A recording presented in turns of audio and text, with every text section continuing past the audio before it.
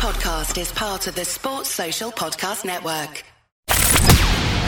From the Fifth Quarter Studios in Madison, Wisconsin, you're listening to Coach Unplugged.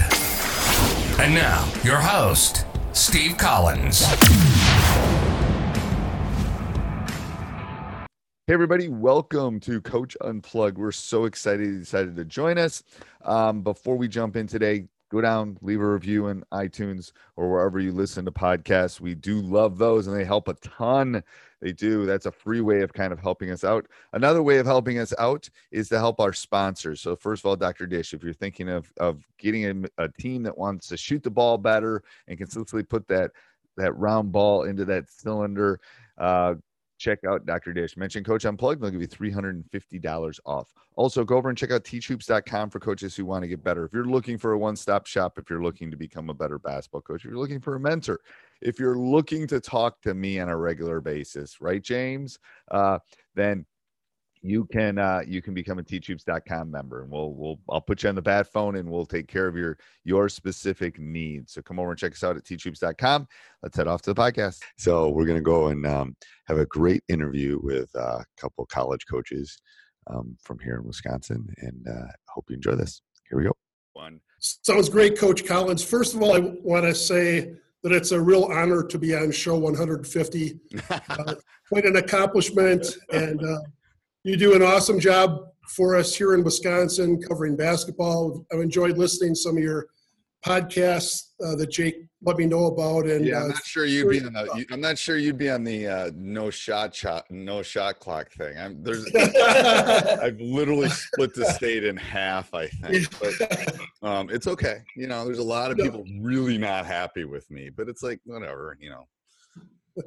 Go ahead. I'm sorry. I didn't mean to. Well, like a lot of coaches, I started out at a young age in high school, and I played basketball for an amazing coach in Illinois. His name happened to be Coach Collins also. Really? Okay. Yep.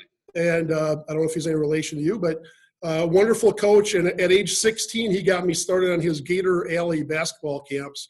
And I coached a team there for him. And I kind of started along the way. I coached baseball, football, soccer, track, volleyball, tennis. Gosh, I've coached a lot of sports.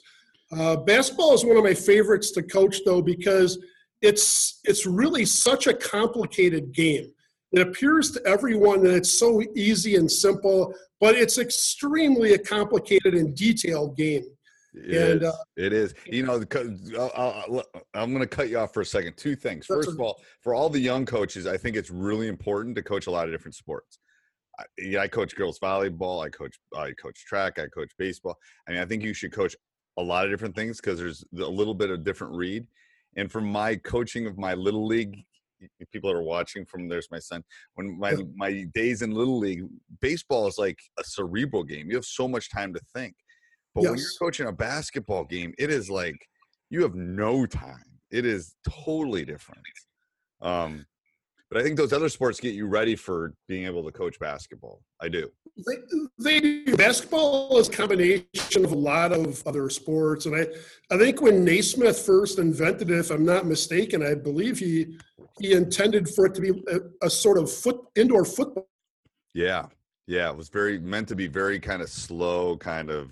And the end zone was the peach basket. Right. Yeah. But it's for the younger coaches, it's really imperative that you experience coaching the other sports too, because there's little parts of each sport that come into it. I can't tell you the number of times that I'll do something in practice that's really related to football more than basketball, but or something that's related to soccer, or even.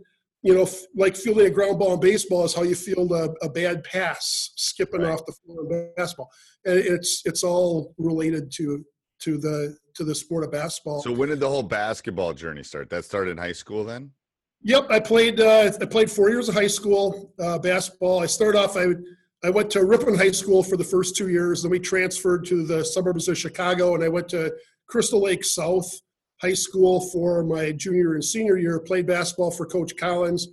I was more of a football player than a basketball player. I got awards for playing quarterback on the football team, but I really liked basketball and I wanted to continue to play basketball. I wasn't really good enough to play at the bigger schools. I got recruited by some big schools for football, but I really wanted to play basketball. Basketball was my passion. And I think a lot of coaches out there share the same thing. Right, and you picked the school where you could play. You picked the school where you could play too. Yeah. Yeah. So I played junior college. I played at McHenry County College for 2 years in Illinois, the Fighting Scots. It was a great program, and it was a wonderful place to start school. And I got to tell you, the junior college teachers do an amazing job. I would recommend it to anyone. Right. As a special bonus, I met my wife there. She was on the women's team, and I was on the men's team. So that worked. That worked out pretty good. Yeah, I can't complain. This year it'll be 30 years of being married. So. Oh wow! Yeah, I have 20. I have 20 coming up in July. So. Congrats! Snaps. People are watching. Yeah, it's a marathon, not a sprint. Yep. But I first started out with my first high school job back in 1988 in Hartford, Kansas.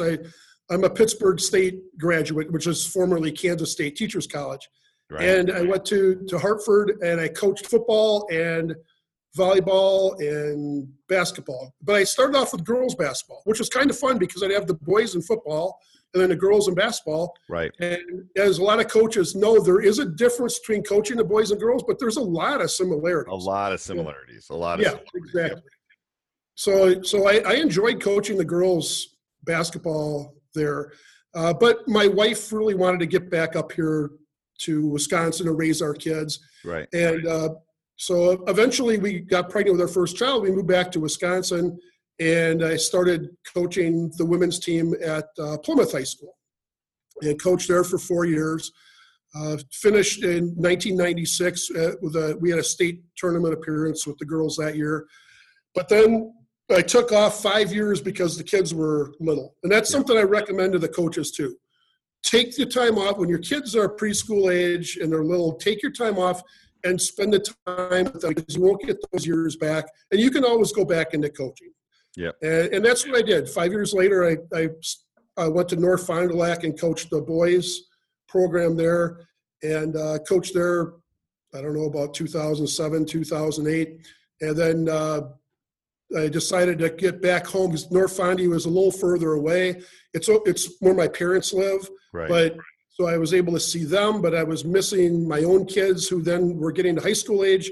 So I moved back closer to Plymouth, where I live in Plymouth, and I started coaching at Random Lake and coached there for 4 years. And then obviously, like a lot of coaches, I think it's important for us to promote our players to play beyond high school. And I was able to help some of them find their way to Washington County so they get a chance to play junior college basketball like I played. It's a great experience. Started helping out, was working with Russell Thal, who's now the women's coach at Kewaskum. He was the head coach here. I worked for him for a year, and then afterwards I came back and coached the team for, I guess this is my 4th year here. And fortunately, we've had several good guys like Coach Stager that have joined the group, and it's been an incredible journey, and one that a lot of coaches are taking. And I'm 55 now, and I still have just as much passion as I did when I was younger. But I will say this: as I stand here today, I really would like to send out an apology to all of the kids that I coached when I was younger, because I really didn't know the game like I know now. No. You think you do. You start out, you think you know it all, but you wind up 30 years later going, wow, there's a lot more to this game, and it's constantly evolving. Back when I played was before the 3-point shot, and it was a pound the ball inside and guide defense with their hands. Yeah, the game totally changed. Bennett coming along and revising the defense, and you got the 3-point shot that changed the strategy from constantly pounding inside. Eventually, you had the shot clock in the college game, and the game has constantly evolved. And it's just been a real thrilling ride to be a part of that. And now, what's your day job? You're a math teacher, aren't you? Yeah, I'm a high school math teacher. Yep. Been teaching just like me. Excellent. 30 years. 30 years. I think years. there's a relationship between math and coaching a little bit too. I definitely think there is. Yeah. There's a lot of mathematical, I think in basketball, there's a lot of physics. You know, when you start talking about teaching your kids how to box out on a free throw, and they're always getting pushed underneath the basket, and they just have to learn the physics that they have to meet that force with an equal or powerful force to prevent that from happening. There's lots of mathematics and science involved. I quote Newton a lot. I say every action has an opposite and equal reaction. Yes. So do you really want to do that? Because there's going to be, I said, you can do it, but here's what's going to happen. You know, I think it's the second law. I think it's the second law. I never get it right, but all right. So let's talk some specific hoops. Let's talk about your practices. How does practice work at a JUCO? So these are just my personal questions. These aren't even on a list. It's like, so how does it work around your students in practicing at a junior college versus a high school? That's a great question, Steve. It's very interesting because in high school or middle school, the students all get done with their school day at a certain time. Then your practices will all start at the same time. Right. At a college, however, the students have classes at different times. Right. So it's hard to structure that. So what we do is we block off a period of time from 4 to 6. And we ask our players when they're scheduling to try to avoid, if possible, the 4 to 6 time frame. Now, if it can't be avoided, they should go to class. Go to class before practice because we're academic first, and it's what's most important. But if they can avoid it, we try to have them avoid it. And we're very fortunate that the women's team practices in the morning because their coach begins work at 9 in the morning. So they're off the floor by 9 in the morning, which gives us the entire court for the afternoon for a practice. And how does this, I mean, gosh, I remember, I mean, it's a long time ago, like dinosaurs were around when I went to college, but classes don't start at like 4 and 5. They start like 4:15.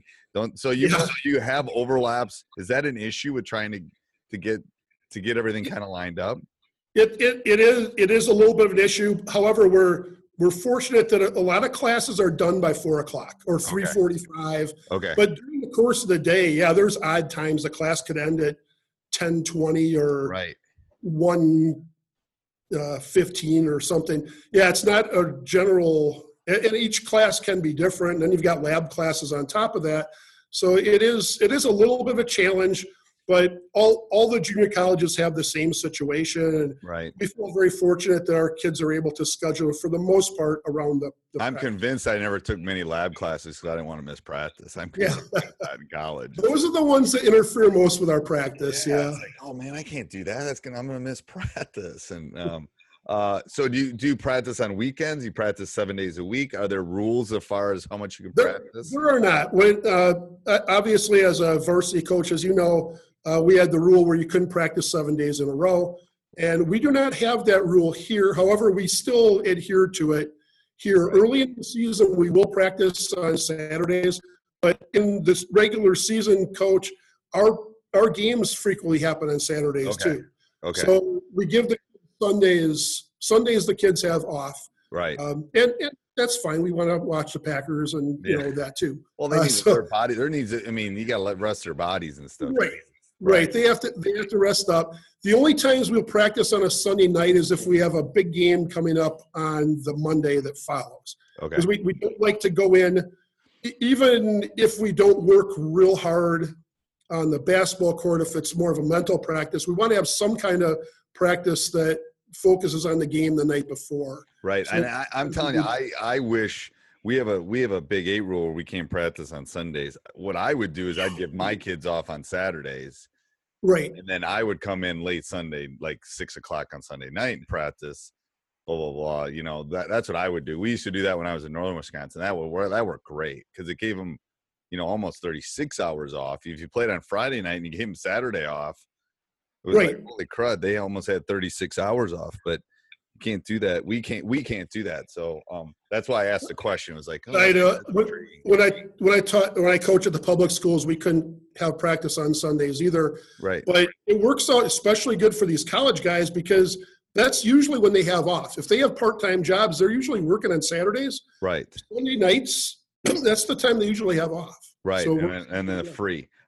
So if you could do 3 things at practice, only 3 things at practice, what would they be, Coach?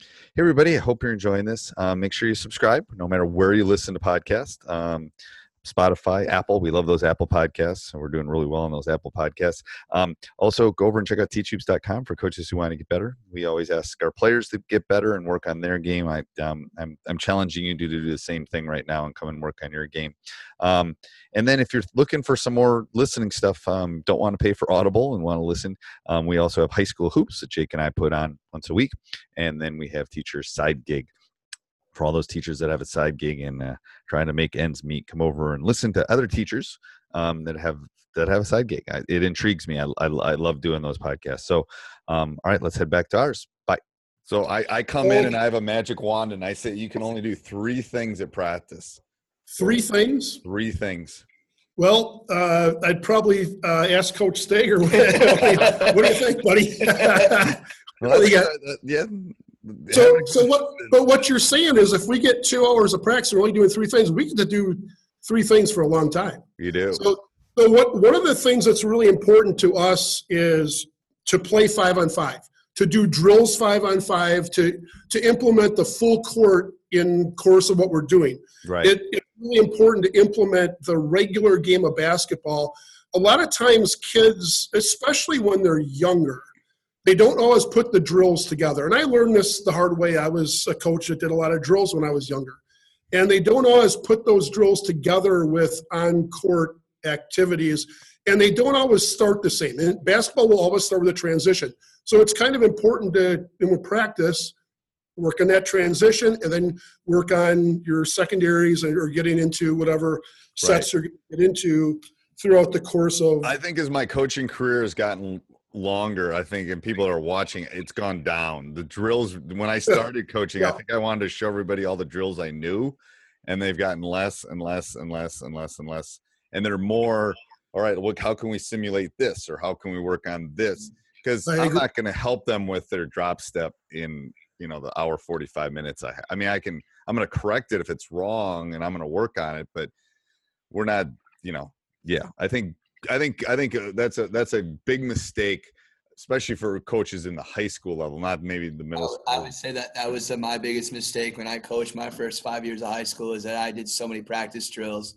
And one thing of working under Steve is that we've been way more doing 5-on-5. And our guys this year at the junior college level, we had 9 games where we won by a basket or, just by a basket. Right. And I think a lot of it was just pure preparation and the cerebral practice all the time. The 30-second shot clock, the constant, the working of the game, and, constantly putting in that situation. And honestly, I think it keeps practice really engaging because kids play basketball because they love to play the 5-on-5. Right. And I think you can be able to find ways to build that up. It's great.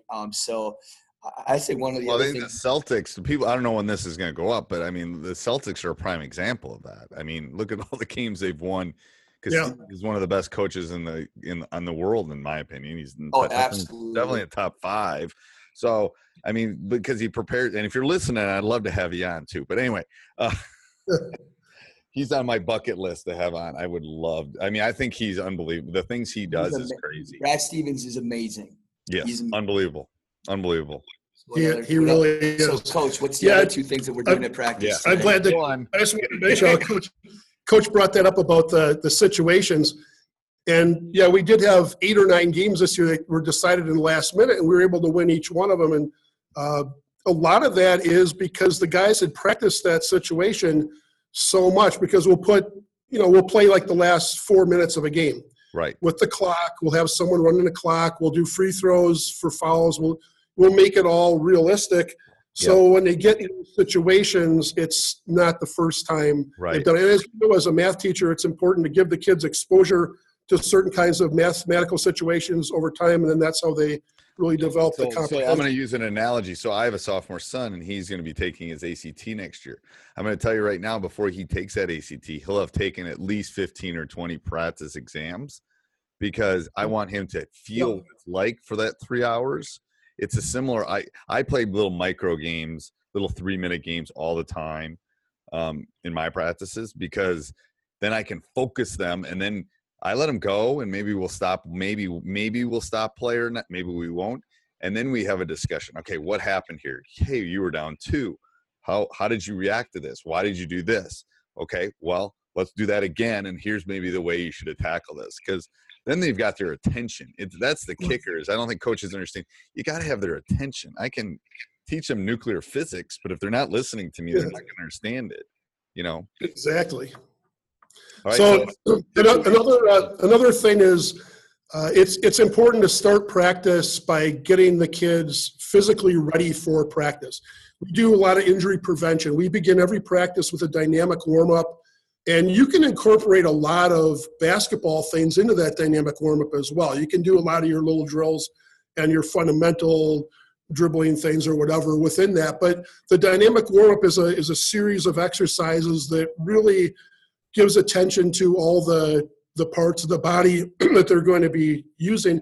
And that was developed by our trainer, Lori Dowse. One of the nice parts about coaching at the college is you get a trainer. Right. And she developed that for us, and she developed a summer workout program for us as well. We've developed the basketball part of it, but she does the body part. And another thing that really needs to be stressed, and I know it's always hard for us coaches to sacrifice time in practice for watching video, but video watching is extremely important. We can tell the kids what it looks like to us, but until they actually see it themselves or see themselves doing something, they don't always understand what we're talking about. If we're trying to teach a kid a jump hook or something, they have to see themselves on video. One of the neat things that Jake has added to our program is, and now I have a smartphone too, but he had a smartphone and he would videotape them at practice and show them immediately. Right. And I think those kind of things really help the learning process for the players. As far as game film watching, though, coaches probably should watch it some other time. I learned as a young coach, you probably learned the same thing. When you sit down with your team and you watch a game film, you probably better watch it twice, because the first time they're just watching themselves. They're looking for, where am I? Even if they're on the bench, they'll be watching, what was I doing on the bench? But then the second time through, you can actually maybe talk. That's why you're on the bench. Maybe. Yeah, it's like, look how I got up and look at me clap. Yes, well, watching the other part. Yeah. All right. So that's good. Those are perfect. Those are 3 perfect things. All right. You've kind of touched on this a little bit, but what would you tell yourself as the younger coach again? What were you saying before that you would say? What would you say to yourself 30 years ago, other than maybe chill out a little bit? I would say I feel as though I'm very innovative now. I would say to be more innovative then. I believe that when I first started coaching, I basically was a product of my coaches. And I think a lot of us are like that, Steve. Mm-hmm. We start out coaching, we run the same drills that they ran with us. And this can be very dangerous, because I'm a football coach too. And I've seen youth football coaches that remember certain nutcracker drills they did in high school, right, and they're running them with like 5th graders. Right. And some of those drills that we did in high school, probably not the best for 5th graders, right, but you can get some of that in basketball where they might not be ready for a certain drill at their certain age level, but what I've learned is fundamentals are fundamentals. And you can go listen to college coaches talk about their coaching, and they do some of the same fundamental drills that we do here. Muscle memory kind of things for the kids. But I would say be more innovative. I would also say spend more time, find a way to spend more time with your wife and your kids.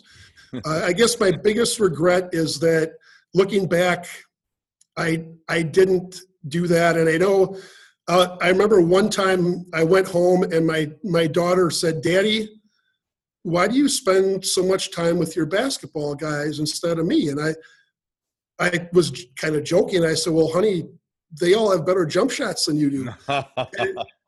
and as soon as I said it, she didn't know I was joking. And I was like, "Oh my gosh, she was Right. really curious about why I'm not. Right. And you know, I did try to be a good dad and spend as much time as I could. I did take the 5 years off when they were little, Right. and I tried to see them as often as I can. But as you and all of our coaching colleagues know, you're the end of your day. When practice ends, you're not done. Right. You still have scouting to do. You Right. got to self-scout and you got to scout your opponents. It's gotten easier because of Huddle and other I'm video. telling you, and I've told Jake's heard this before. I think crossover saved my marriage. To be honest, Crossover, those things. I would be videotapes, and I would be like nonstop when the kids were little. Now I'll tell you a couple things that I did. Like I always took off a stretch in winter and went to Florida with a family, and it didn't matter if we were playing. I did it years we won the state tournament. That's good. Didn't do it. I mean, and then my son, obviously, who's going to be a junior, he would just come along a lot of the time. You know, he probably had more hot dogs than any kid should have. But and also, I think it's something for young coaches too. I ended up getting a staff of coaches that were younger than me, and that were able to go do a lot of the scouting and do a lot of the prep and stuff like that. And I've had great assistant coaches. So I would tell coaches that is another way you can spend more time. Because you can be there in this stretch, you know, 2 hours is 2 hours. The kids aren't going to miss you for that. But if you can take care of the other stuff off the table, like the scouting, the video, and going out on a Tuesday night and that kind of stuff, that's what kills coaches for the long term, I think. Yeah. Right. Because really the life of a coach is you get up early, you stay up late, and you try to get some food in there somewhere. Right. And there's always something to do. And then when you're teaching too, there's always that complicates things. And, you know, a lot of us are up past midnight, and that's just the life of a coach. And then you get sick, and then it becomes this vicious circle. It does. But you touched on a really good point. And I think it's really important for the younger coaches to know this too. Each one of you guys can have major impact on your programs, but you will not maximize your success until you surround yourself with high quality assistant coach or others in your program. Yep. That maximizes your success. You can't do it by yourself. You can have an impact, but it's when you get quality guys like Coach Stager and the other coaches on our staff and all the other coaches that I've worked with through the years that have really meant the world to me and meant the world to the kids. And a lot of times they don't get credit, but really they deserve the credit because it's a team thing. Coaching is as much of a team sport as the team play in the game. Well, and and the thing is, it's funny. If you ever come watch one of my games, we're literally like, I mean, I've had like 2 staffs in 20 years. I mean, there's been some tweaking, and I've had one guy with me the whole time. But it's like it's like a dance. Like we kind of we are like, that's what we're like too. Yeah, it is. Yeah. It's like you just kind of all know what one person's going to do and who's going to do this, who's going to be good cop and who's going to be bad cop, and ooh, Steve's not on today, and you know, and that's what people don't understand. It's like you know, there's definitely I don't want to say it's like a marriage, but there's like, you know, I almost say it's like kind of like a marriage. It's like basketball. Our wives said that we are each other's working wives, but whatever. Good to go. But that's the way it should be. It's like if you're gonna, for the young coaches, if you're gonna be successful, I tell people there are some huge days for a coach. First day is the day you pick your team. And where you decide to coach and who you decide to surround yourself with on that bench. Those 3 things are going to decide whether you have a really good career or a really bad career. And I think another thing too, Steve, is this idea of learning how to facilitate and building trust with other people within your program. Learning that you don't know everything. Just because you're the head coach doesn't mean, you know, one of the reasons why we had the best product this year at the junior college level was Steve had a bunch of good ideas. I had a bunch of good ideas. Other coaches, you know, one of our oldest coaches who's in his mid-60s. Art Gerhard. He brought in the side. He brought in the side out of our sideline break. Sideline break. It was money. Very successful. It was great. I threw in the press and the offense, and then, you know, coach decided to alter our defense, and then and we were always okay to be vulnerable and learn from each other, Right.